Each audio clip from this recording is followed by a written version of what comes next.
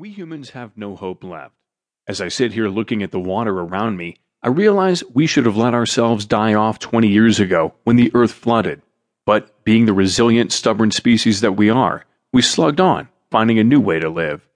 This mile-long underwater metropolis is what passes for living conditions now in this new age.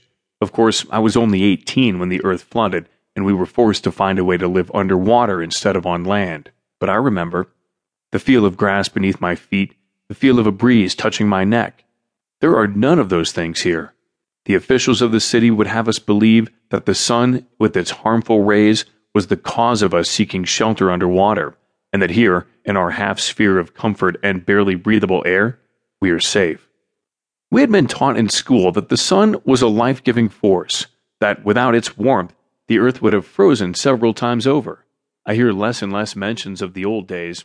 Eventually, they will pretend that we always